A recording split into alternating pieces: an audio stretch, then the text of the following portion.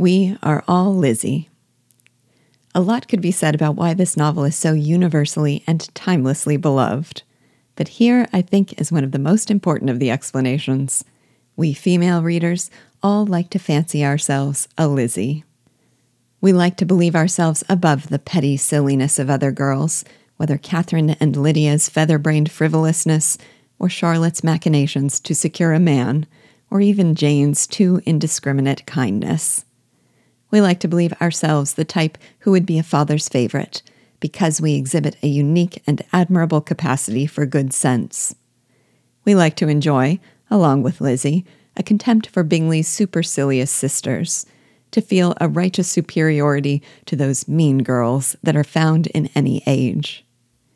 And we love to imagine ourselves to be the one that would earn the attention of the strong and silent Darcy, the dashingly handsome, extravagantly wealthy, uncommonly discriminating man, who can see beyond the asymmetries of our form, or the unfashionableness of our manners, or the poverty of our connections, or the unattractiveness, at first glance, of our features, to our exceptional intelligence and rare spirit and bright eyes.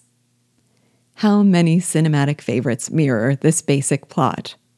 I'll just get us started, and you can add to the list. There is super cool senior Jake, who sees beyond the gawky awkwardness of Samantha in 16 Candles, or the handsome and high-powered Edward, who discovers Vivian the Hooker's heart of gold in Pretty Woman, or, more recently, Crazy Rich Asians, in which NYU professor Rachel is wooed by a man who turns out to be Asia's most eligible bachelor. I don't mean to suggest that this element is what earns the novel its way into the literary canon. Cinderella stories are a dime a dozen.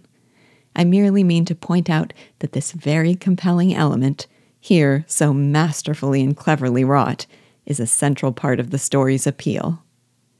Let's enjoy imagining ourselves a Lizzy. And maybe we really are. Or at least maybe, when we close the book, a little closer to being one.